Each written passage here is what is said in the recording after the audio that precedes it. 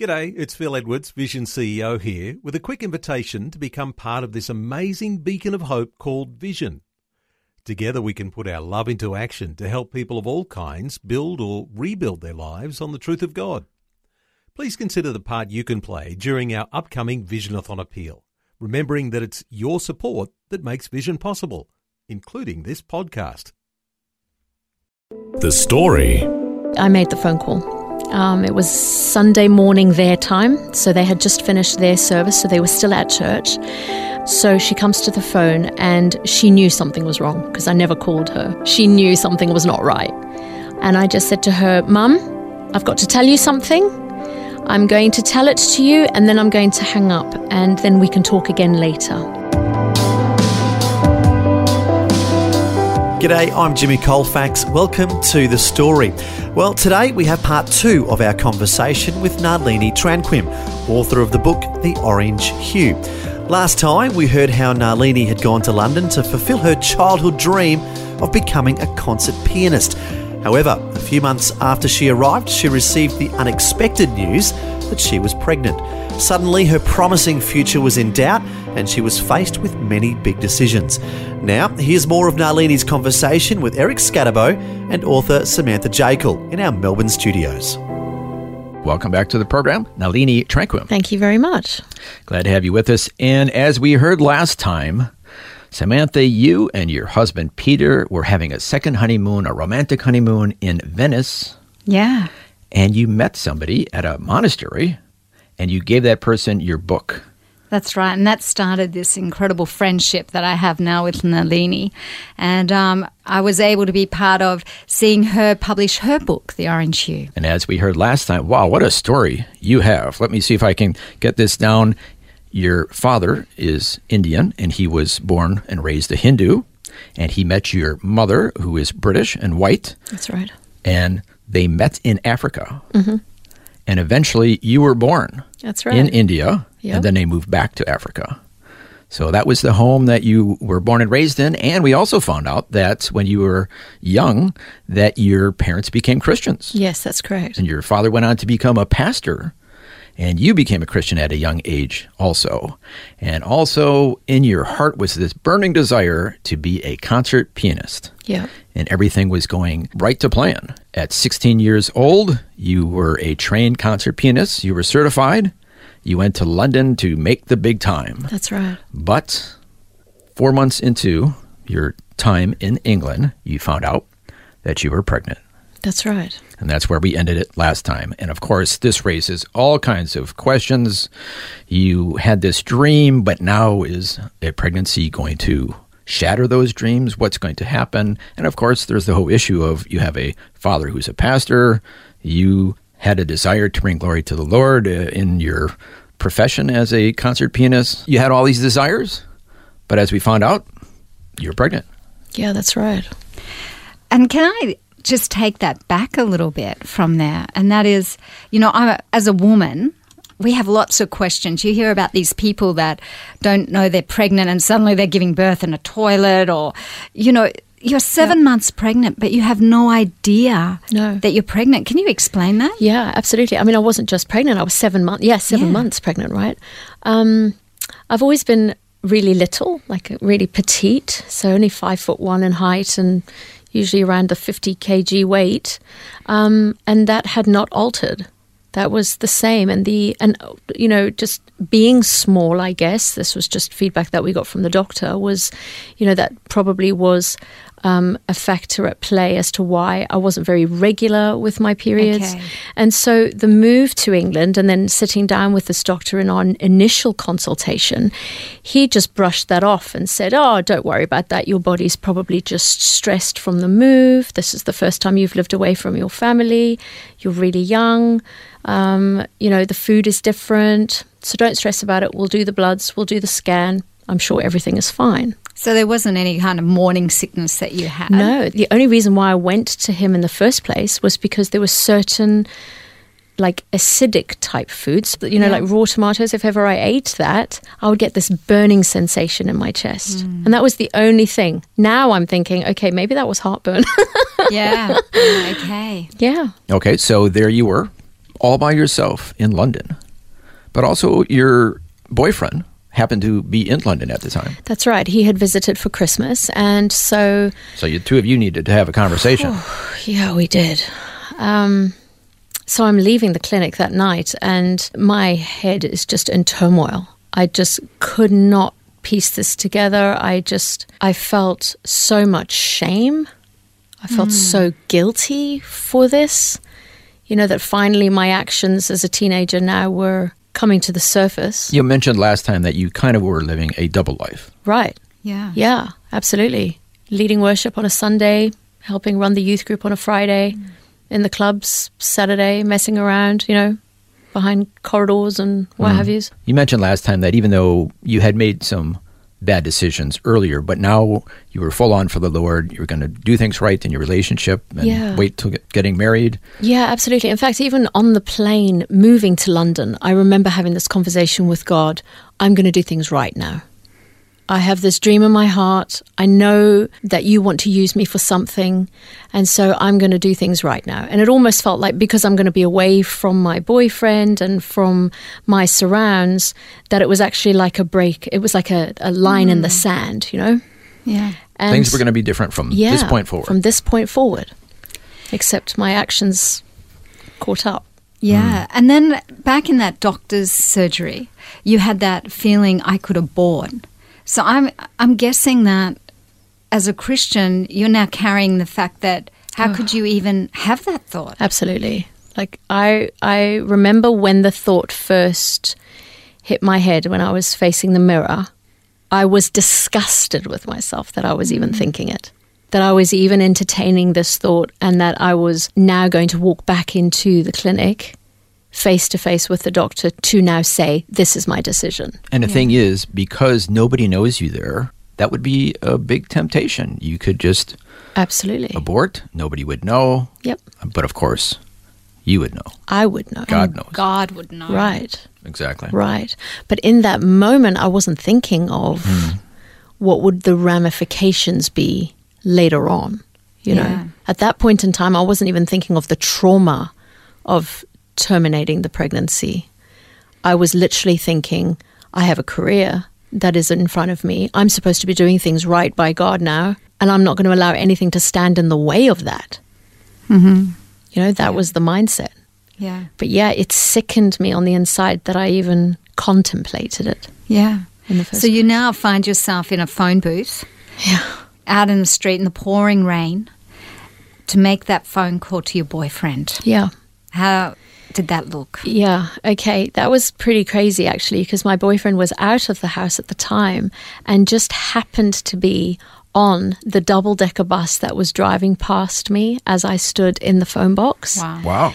Yeah, it's crazy. And he was standing up. I remember actually seeing him. I remember the minute I said to him, babe, I'm pregnant, we actually eyeballed each other. I saw him in the bus on the phone, standing up in the crowd. And we actually eyeballed each other. It was the craziest thing. Wow. What was his reaction? He was silent for a couple of seconds, which only, I think, emphasized the trauma that I was experiencing on the inside. Because at that point, I didn't know if he was just going to say, right, you're on your own, mate, you know. Because you've got to remember, you've been in London for 4 months. 4 months. He hasn't been there. No. And you're not telling him you're pregnant? Right. And London was my dream. Like that was never on the cards for him. The plan, you know, our little plan as teenagers when we went our separate ways back in Africa was... Yeah, we should remind people that you were just 18 years old at this point. Right. So the plan was, you know, Nalini will go and fulfill her dream and do what she wants to do, get it out of her system, as it were, you know, and then eventually she'll come back to me maybe a couple of years later and we'll get married and settle down in Africa and, you know, carry on with life. Like, that was the plan. Yeah. Now, 4 months into my move to London, my boyfriend's visiting to now hear the news that his girlfriend is pregnant. His plan was to go back to Africa and carry on with life as normal whilst I got this career off the ground. But now how are we going to do this? Like, how are we going to navigate this? So I just remember him saying, okay, just meet me at the bus stop. Meet me at the bus stop, babe. Meet me at the bus stop. And so I got out of the phone box and ran in the rain to the bus stop where he had run off the bus to come and find me. And we literally just stood in the rain, hugging and weeping. Yeah. We just cried and cried and cried. I think it just, honestly, I think it was just shame, guilt and shame at that point. He had been raised in the Catholic Church. You know, my dad was a minister. Yeah. What's going to happen to them? How am I going to even tell them this news? What about my brothers and sisters? You know, my brother and my sister who are so much younger than me, how are they going to look at me now as their older sister, you know, someone that they've admired and respected? What about my friends? What about all my church friends, my youth friends, all of mum and dad's congregation, you know, the older congregation who have loved me and nurtured me over the years and welcomed me into the house and allowed me to lead worship and be on the platform. What about because they didn't know what you were doing. No. You know, the other 6 days of the week, did they? Totally. It was totally hidden. It was all in the dark. Yeah.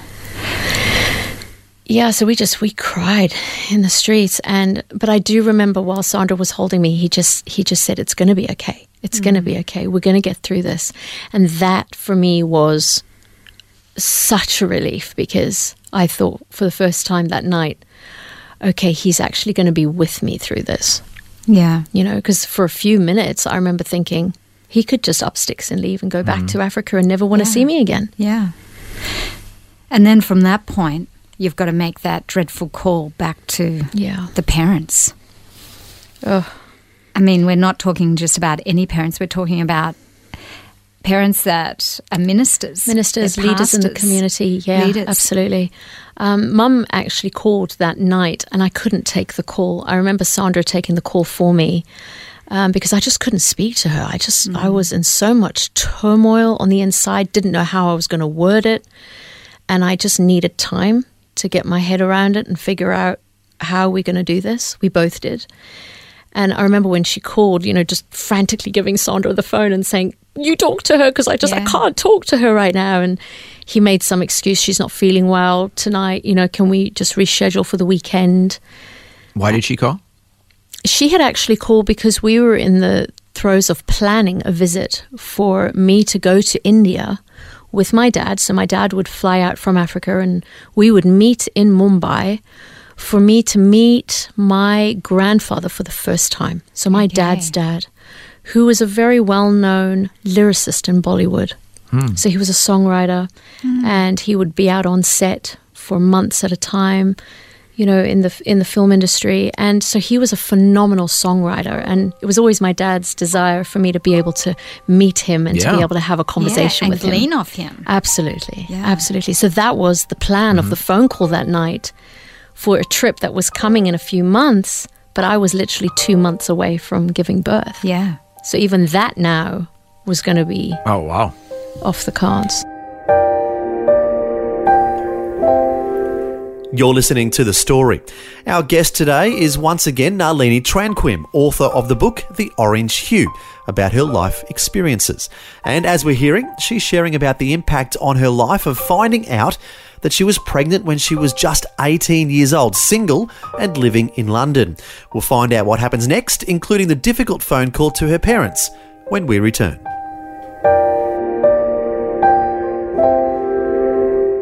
If this program has highlighted something you'd like prayer for, we'd love to pray for you. Call 1-800-PRAY-FOR-ME. That's 1-800-772-936. It's a free call. Or text 0401 132 888.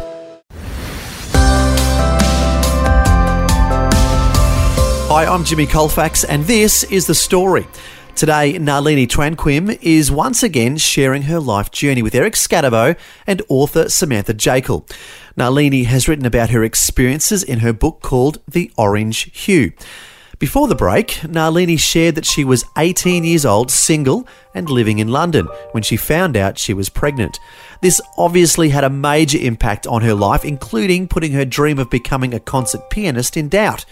Next, it was time to make the difficult phone call to her parents. back in Zambia.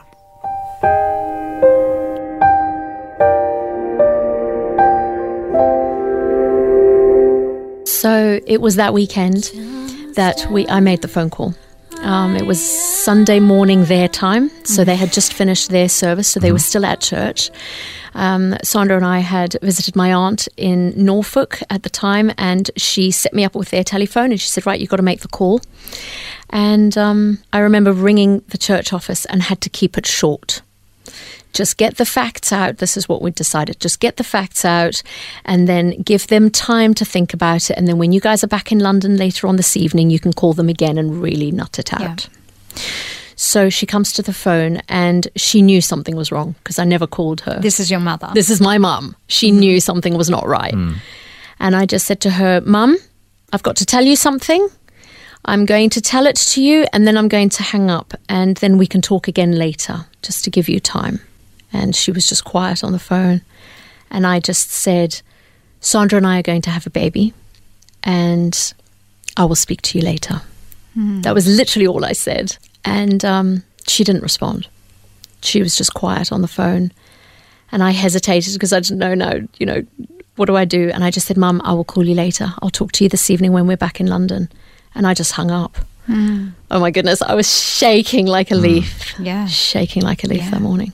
So you did call back your mum and your dad and you had a conversation. And I mean, your father's a minister and he felt the fact that you were pregnant out of wedlock, that he needed to resign from his position as pastor. Yeah, absolutely. I mean, he was of the mind that how can he be responsible for a church if he cannot even be responsible for his own family and ensure their right decisions, So it put them in a very difficult position. And I'm guessing you as well. That just brings more shame on you because you now put your father in this position. Right. Of his work and his love and his call. Right. So he can now potentially lose his job. Yeah. Lose his livelihood. So in terms of, income for the family, they would then have to move out of the church house, the manse. Yeah. Oh, wow. Yeah. Just going on and on. Yeah. Right. The ramifications. He actually offered his resignation. He did. He had a meeting with his elders, sat down with them, told them the story, and I'm so thankful to God for them because they refused his resignation. Yeah. They said, we love you guys as a family and you guys have brought so much into the lives of us and into this church and we refuse. We are going to stand by you at this time, which was pivotal in our restoration, actually. Yeah. And so from there, you want to make it right, though, don't you? With God. Yeah. With your parents. So you choose to get married. Yes, absolutely. Before the baby's born. Yes, so we only had a couple of months to prepare and my boyfriend said, no, let's get married. Let's make sure Bubs is born within wedlock. That's really important. Yeah. So we contacted a local church, booked a meeting with the vicar, went and sat down and just bore our soul. Yeah. We just said, this is the deal. We're not going to hide anything. I'm pregnant. We've messed up. But we want to put things right before God. So please, we want to get married within the next couple of months, if that's possible, so that, Bubs is born within wedlock. And the vicar looked at us and said, look, it's a very moving story. I'm really sorry, that you guys have had to go through this, but I cannot marry you because it will be as if I'm condoning your actions. Yeah. As if I'm saying that what you've done is okay. And that didn't just happen once, did it? No, it happened 3 times. So you went to 3 different churches? 3 different churches, and none of them would marry us. And this is the hard part because obviously we believe that sexual relations is for a man and a wife within matrimony, within marriage. Right. So you want to have that standard. Of course. But we also believe in forgiveness. Right. And grace. So how do we balance that in a way that loves you but doesn't say that you're okay with? Absolutely. And that denial, like by the 3rd denial, it literally felt as if it was God himself saying to me that I was too far damaged, that I was beyond repair now. There is no redemption now. So at that point, you would be tempted to say, well, forget God. Yeah. Yeah, absolutely. I made a mistake, but it's all too hard. It's all too hard. Yeah, absolutely. It devastated me that day because this was not the God that I had grown up to believe in. I was raised to believe in a God who was loving and merciful and gracious and kind and forgiving. And I was not seeing that. And so leaving the church the third time round with this belief in my heart now that I was beyond repair and too damaged even for God to fix. That was it as far as I was concerned. That was it with the church. That was it with God. Yeah, couldn't do it. Yeah. I obviously don't measure up. You did eventually get married. You were able to find someone that would marry you. We did. The local registrar married us, and it was a beautiful, beautiful day. And in fact, the night before our wedding, a childhood friend was in London at the time. She was a very close friend of my mum's and in fact was like a mum to me. And she visited us and she sat down on my bed and Sandra was on one side and I was on the other and she said, "Come on, let's pray. Beautiful. Let's pray and let's just bring this before God. Let's just let go of all the pain and all the mistakes from yesterday so that when you walk down that aisle tomorrow, you walk down there pure and clean before God." And it was the most beautiful moment. Yeah. I think, one of the most beautiful things about your story is the fact of how you reconcile God within your story. So just explain to us how you reconcile God, being pregnant, the rejection from the church, how you reconcile your relationship with God, how you brought that back together. Yeah, look, it took a while, like it was a few years later, but we found ourselves on the threshold of a church, a young family, 2 little children, desperate for God again, like desperate for Him all over again. And I remember arriving at the church that morning and the worship was already on, and it felt like God wrapping me up in His love like a big furry blanket and telling me, "Kid, I never left you. I never rejected you. That was man's interpretation of me." He said, "But I've been there all along, all the way through that." And it was that day that I found myself back in touch with God all over again. Yeah. And you explain also just about this wasn't the end of the career that you wanted. No, not at all. Just tell us, what happened with your career, what's happened, and how you felt like God has blessed that or given you the green light, the go. Yeah, totally. So I ended up becoming a worship leader for a church in London for a time, which was phenomenal. We were with them for about 6-7 years. And then the Lord opened up a door for us to move to Australia. Much of that season is also talked about in the book. But it's funny because when I jumped on the plane to London, I felt like I had the green light for my career. But evidently it wasn't a green light back then. And yet with the pregnancy and with the church's rejection, it wasn't a red light either. It wasn't like I had heard wrong or that it was just a childhood fantasy, that it was in fact a desire within my heart given to me by God. It just was for an appointed time. Yeah. And so hence the name, I guess, the orange hue, this season of struggle and pushing through and coming against the hurdles and not giving up and not surrendering and knowing that God is true to His word and that He is a faithful God. No matter what happens before man, He is a faithful God. That it was just a simple season of the orange light.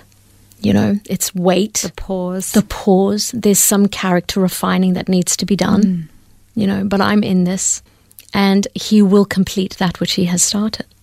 Yeah. Unfortunately, we're quickly running out of time, but I want to know what happened to your baby. My baby is now 21 years old. Wow. Time flies. A fine young man. And it was a real joy because we actually launched the book in April, which is the month of his birthday. Isn't that beautiful? So it was a really, really good night celebrating the launch of The Orange Hue with him right there by my side. Did he know your story, his story? I shared it with him when he turned 16. And how is he doing? He is doing so well. He's doing so well. He's seen God's hand at work in and through the trauma, And you did get married and you just celebrated your 21st wedding anniversary. Hence, Congratulations. That's why you were in Venice on that's the why second we were in honeymoon. Venice. I know. The That's timing. awesome. Yeah. The timing of all of this is just perfect. Well, that's beautiful. I mean, that just gives hope to those that may not find hope in their situation, that God turns everything around for good. Absolutely. Well, thank you so much, Nalini, for sharing your story with us today. It's my pleasure. Also, I want to say thank you to Samantha Jaco for being with us again today. Thanks, Eric, for having me along. Keep on finding those compelling guests for us. I will. Great. You say, come as you are, lay your gifts at my feet, let me show you who you are, and give you everything that you need. Come as you are, don't despise the way I made you. I gave you me. You say, come as you are, lay your gifts at my feet, let me show you who you are, give you everything that you need. Come as you are, don't despise the way I made you. I gave you me.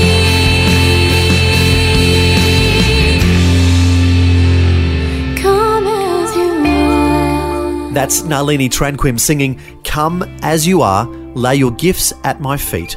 Let me show you who you are. I'll give you everything that you need. Come as you are. And of course, that's what the Lord tells all of us. Come as you are. Even though all of us have sinned and fall short of the glory of God, He still loves us. And He demonstrated His love for us in that while we were still sinners, Christ died for us, so that all who put their faith and trust in Him will be forgiven and have eternal life. The unconditional love of God is amazing, and it makes all the difference in our lives. And as we heard, it made all the difference in Nalini's life. She had thought that her dream of having a future in music and using her gifts for God was shattered, but it actually was just put on pause for a while. And eventually, Nalini made several recordings of songs she's written, all for the glory of God. To find out more about Nalini's music and her book, their website is NaliniTranquim.com. That's NaliniTranquim.com. Well, thanks for joining us for Nalini's story. I'm Jimmy Colfax, encouraging you to share your story with someone today.